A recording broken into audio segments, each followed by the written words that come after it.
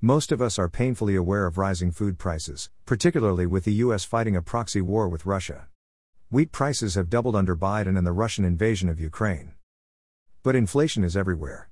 Rising home prices, rising gasoline and diesel prices, etc. When Jeep can see a Wagoneer for $100,000 plus, you know we have inflation.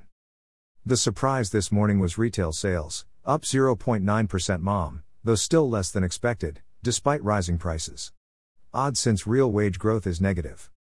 But the other bit of good news this AM is that U.S. industrial production rose plus 1.1% mom in April.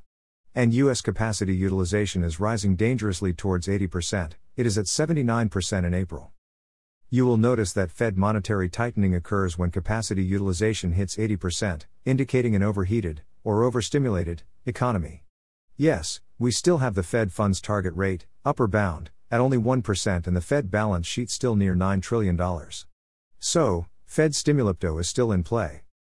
Meanwhile, M2 money velocity is near its historic low and M2 money YI is still sizzling at 9.85% YI.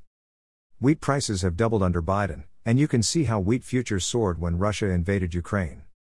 So, despite the Fed's intent to tighten, the Federal Reserve and Fed government are still overstimulating the economy. But what happens when the stimulus is gone? Fear the talking Fed.